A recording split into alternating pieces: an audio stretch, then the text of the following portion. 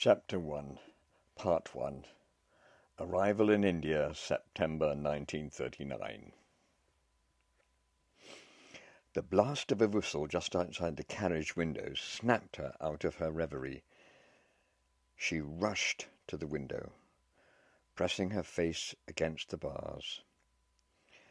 The vigorous waving of the guard's green flag obstructed her view. Where was he? Involuntarily she shouted, "John! John!" A shuddering jolt shook the carriage, and the train began to inch forward up the platform.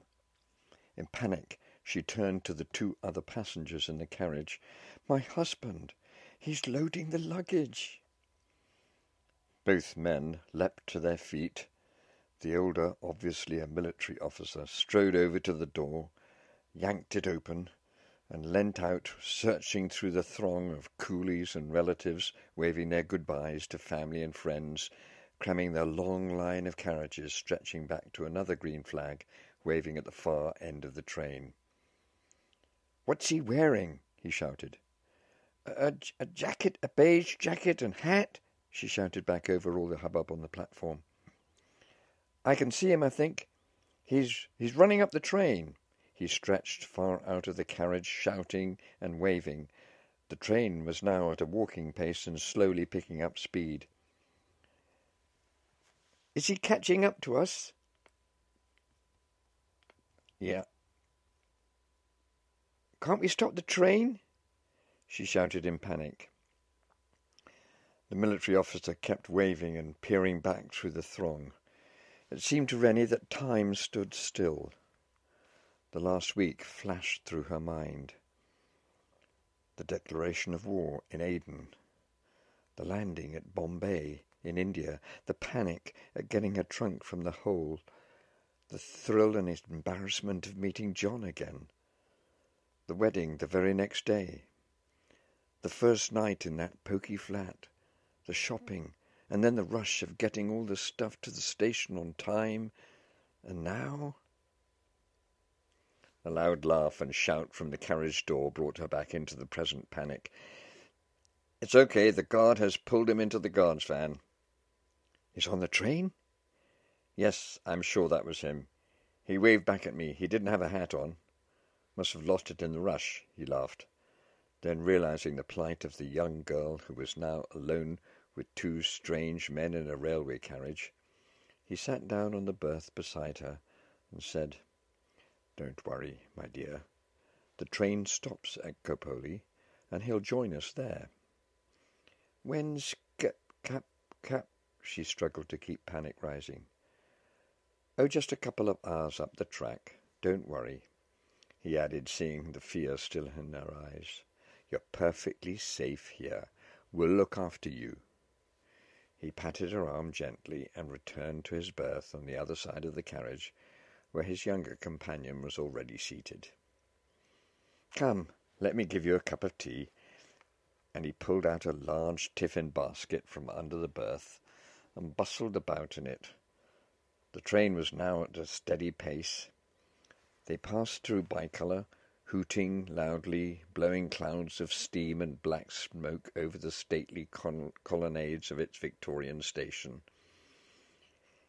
Rennie settled herself as comfortably as she could, holding the mug of tea her travelling companions had at last managed to pour for her.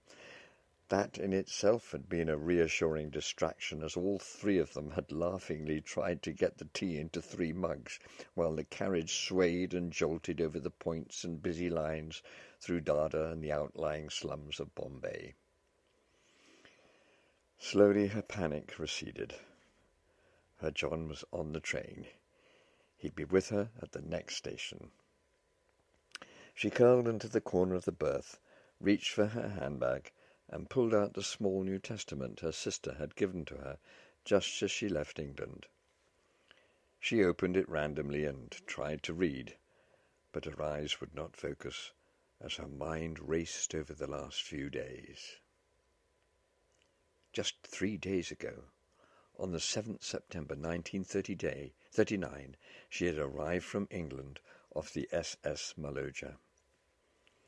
She had watched from the deck with growing excitement as they slowly approached the harbour. The city had gradually appeared through a murky monsoon drizzle. Beside her was her friend, Winifred, who had arranged to accompany her on this her first journey out to the east. Winifred Watson herself was a seasoned traveller, but now as a doctor was returning to India after a furlough. She and Renée had shared a cabin and for 3 weeks had talked of nothing else but Renée's new life in India. Winifred had lived most of her life in India, and in fact was born there along with her older brother Ronald and younger sister Biddy. Their missionary parents and they had lived on what was known in those days as a leper colony, where her father was in charge. To Renée, Winifred's intimate knowledge of life in India was a source of both excitement and nagging worry. Would she, a fresh young girl from the quiet fields and gardens of Kent, be able to cope? Would John be disappointed in her? He had already been 18 months in the country and seemed totally at one with it, at least from the tone of his letters.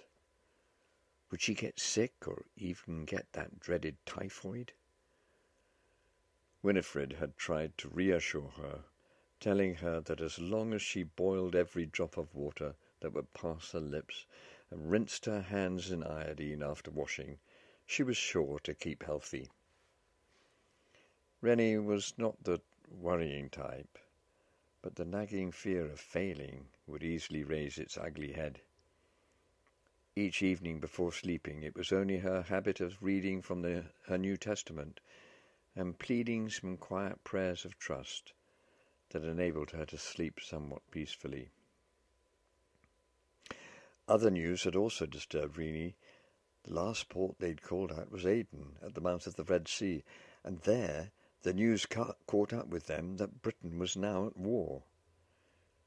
It had been hanging in the air for months, and many had said it was inevitable, but to hear it actually declared on the BBC by Chamberlain, the Prime Minister, echoing sinisterly over the ship's loudspeakers, "At war, at war," had sent a shiver down Renée's spine.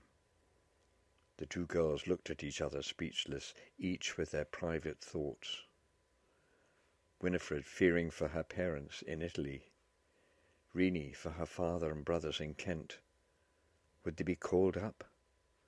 Would the family be split even more?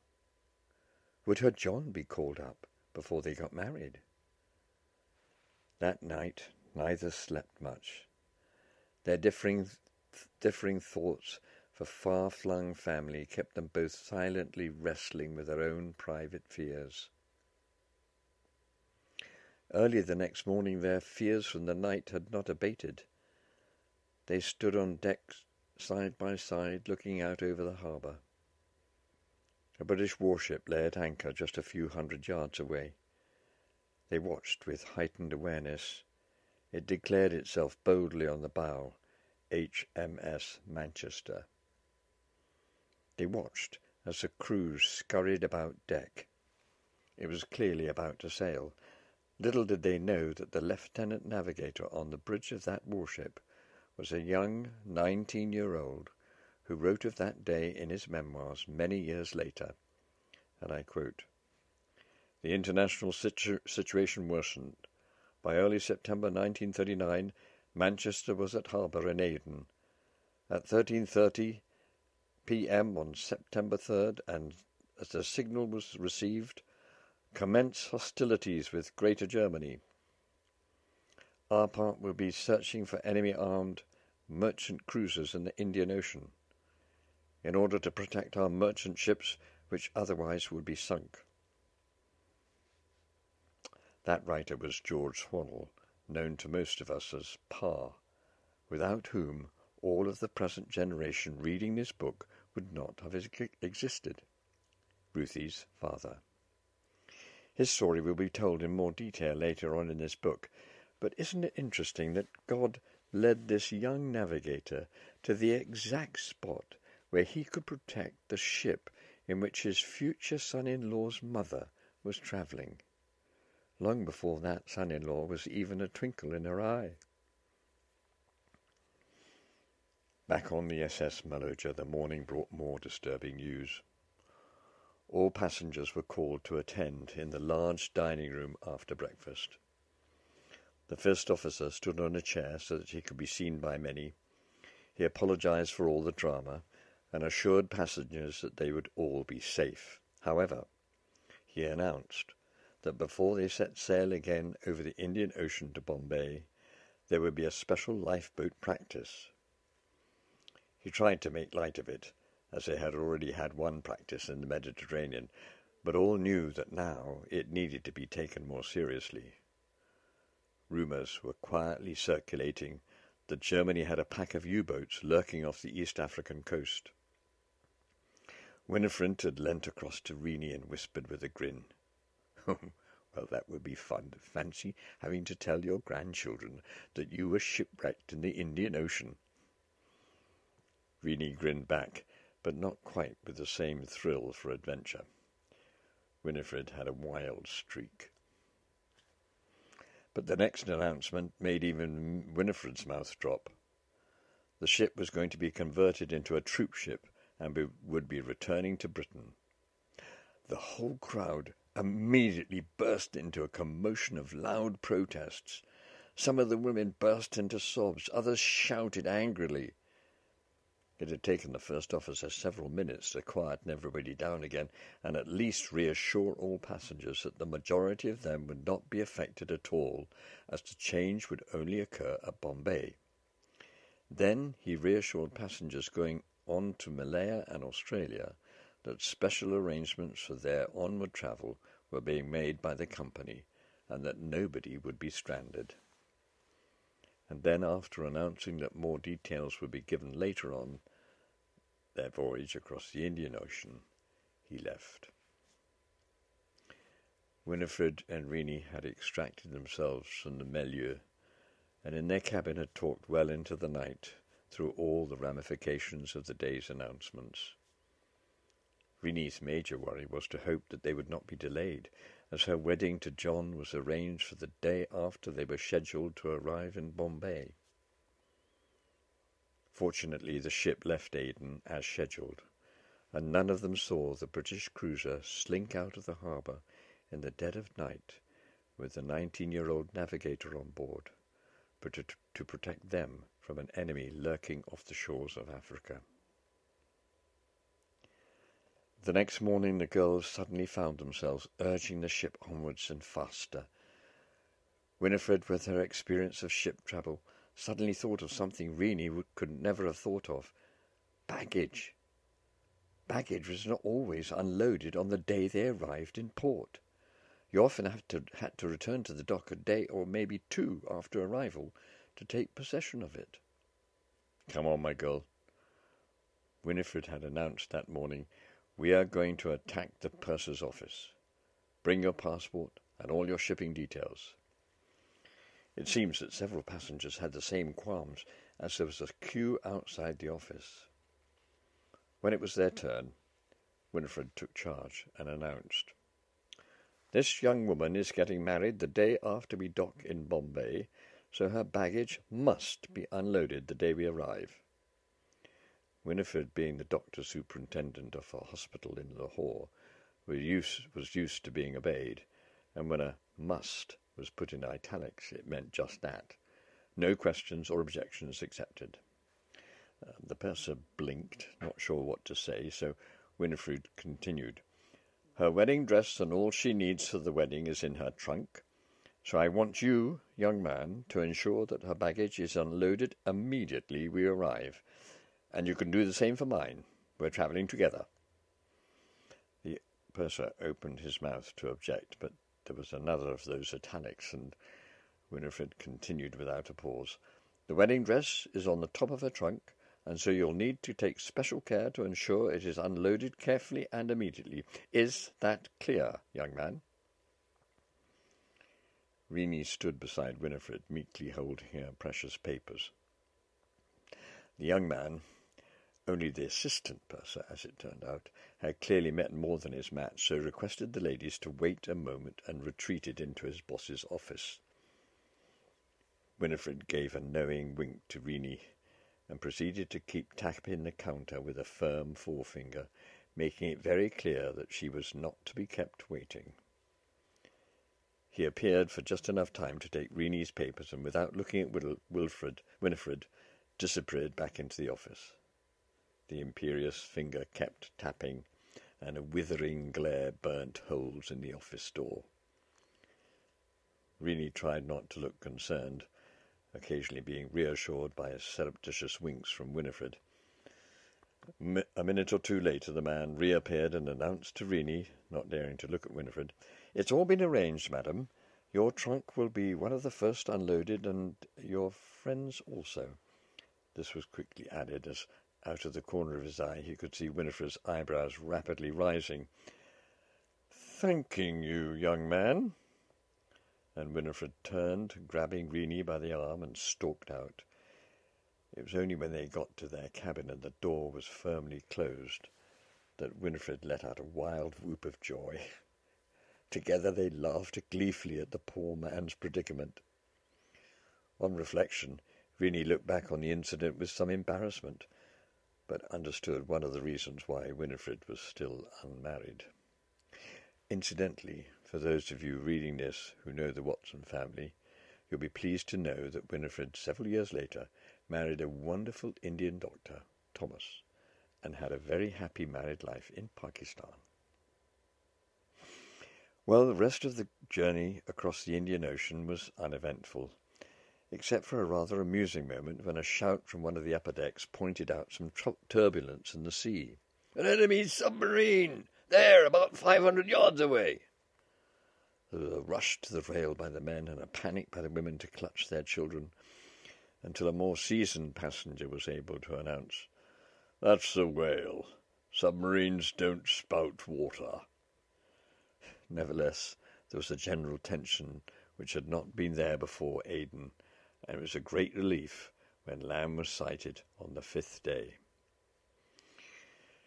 For Rennie, all those fears vanished in the excitement of seeing at last the country that was going to be her home. When the shout went up, "Land ahoy!" both she and Winifred rushed up on deck. The smudge on the horizon disappointed them, and they realized that it would be several hours before they were close enough to see much, so went back to the dining room for breakfast, and then to their cabins to get more suitably dressed.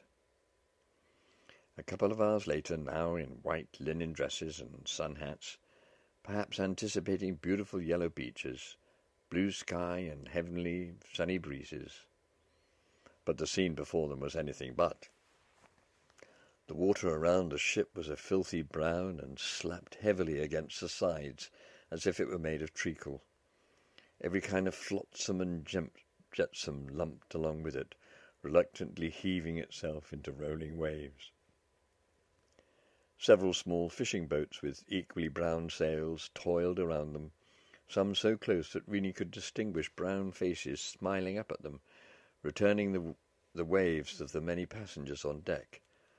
For most of them, including, of course, Rennie, it was their first glimpse of British India. It was the 7th of September, 1939. It would be some time before anyone would feel the effects of the war just declared, or indeed to realize that they would be the very last passengers to travel on the SS Maloja. So despite the uncertainty in the air and the sultry sea breeze, heavy with sweat, heat, and the rancid smell of rotting vegetation, excitement and anticipation were the emotions of the moment. For Rennie, her excitement was definitely far too much to conceal. Her husband-to-be was just up there somewhere waiting for her at the dock. She leant over the railings, taking in every detail around her, a happy smile constantly creasing her face. Winifred, catching her friend's excitement, eagerly described the scenes slowly emerging as they approached the shore. First, the medley of small fishing boats and tramp steamers belching grey smoke, then the dark outlines of buildings fringed with mangroves, slowly taking shape as spires and domes of churches and proud Victorian buildings of commerce and grandeur, a fitting skyline for one of England's most prestigious colonial cities. Rennie remembers fumbling for a handkerchief to press against her nose and mouth. Despite her excitement, the stifling atmosphere had taken her by surprise. Winifred was able to explain that the heavy stench was from the rotting vegetation of the mangrove swamps and would soon fade. The ship was now breasting its way through all the harbour traffic up towards Elephanta Island, past Colaba and the tall spire of the Afghan church, and past the chaotic muddle of fishing boats bustling in and out of Sassoon Dock. Winifred was keen to point out the Gateway of India and the majestic Taj Mahal hotel behind it. She rather pooh-poohed the extravagance of such colonial excesses, but Rennie secretly thought they looked lovely, despite the fact that apparently the Taj was built back to front.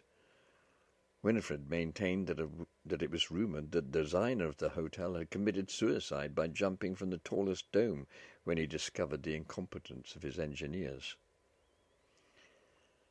The ship nudged its way through all the pleasure craft around Apollo Bundo, then past the secretive naval dock, before sliding alongside Ballard Pier and its jumble of low go-downs and custom sheds, where it was to disgorge all its passengers.